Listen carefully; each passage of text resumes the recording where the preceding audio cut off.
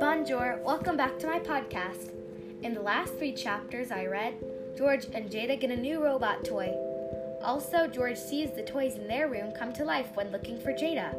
What will happen next to Jada and George? Let's find out. Now I will begin reading The Town of Toys, chapters 4 to 6. George was overwhelmed. When he said the words, "I wish I could see the toys come to life," he had shrank and toys all around him were talking and moving. The stuffed bear with red boots walked up to him. George stumbled and fell off the bed. The bear, un chien, a dog, and an octopus and other toys fell off the bed. George ran out of the way before they fell on top of him. The bear with red boots untangled from the octopus's tentacles and approached George. "Hello," he said. "I don't think we've met before. My name is Benjamin Bear III.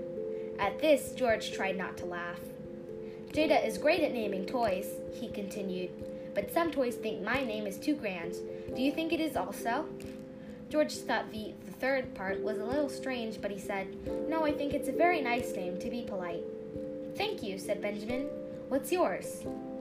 "My name is George," he said. "Wow," said Benjamin.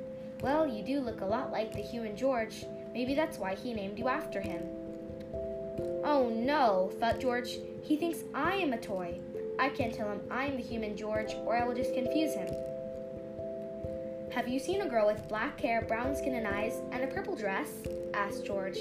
"Do you know where she went? She's my sister, Jada." The bear shook his head. "I'm sorry. Try asking toys at the Doll Palace. There are lots of toys there. One of them has to know." "Okay," said George. "Goodbye." "Bye," said Benjamin. "Hope you find Jada. A bientôt, see you soon." So George went to Jada's dollhouse to ask some other toys. No, it was much too big to be just a house. It was un château, a castle. He knocked on the doll castle's pink door. A doll answered him. "Come in," she said. "Bienvenue, welcome to the Doll Palace, the home of the dolls.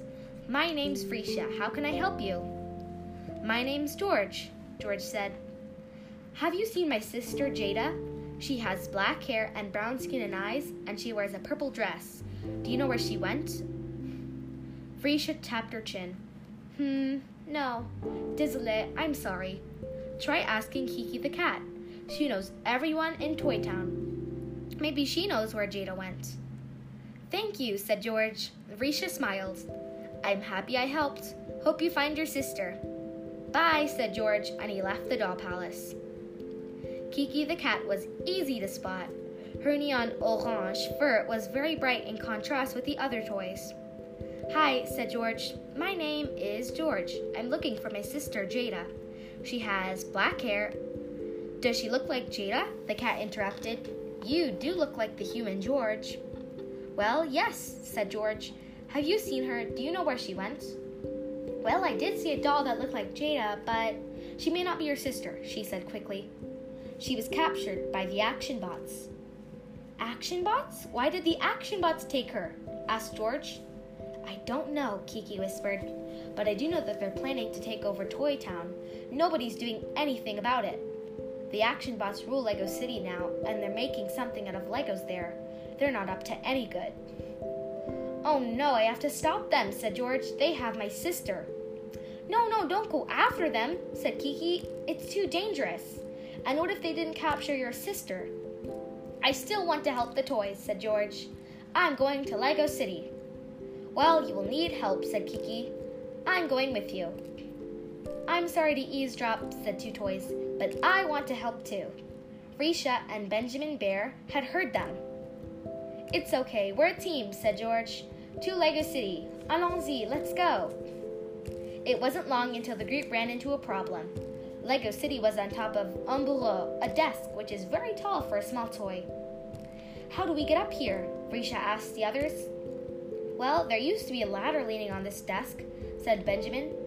"When the human George and Jada played with toys, they used it for us to climb."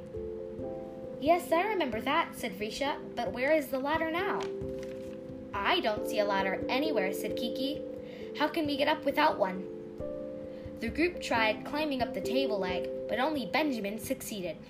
Bears are better at climbing than other toys, he said. Benjamin, everyone knows your rubber boots are what helped you climb, said Kiki. Frisha was digging through her purse. There's lots of string in mon sac, my bag, she said. We could tie them together and use it as a rope.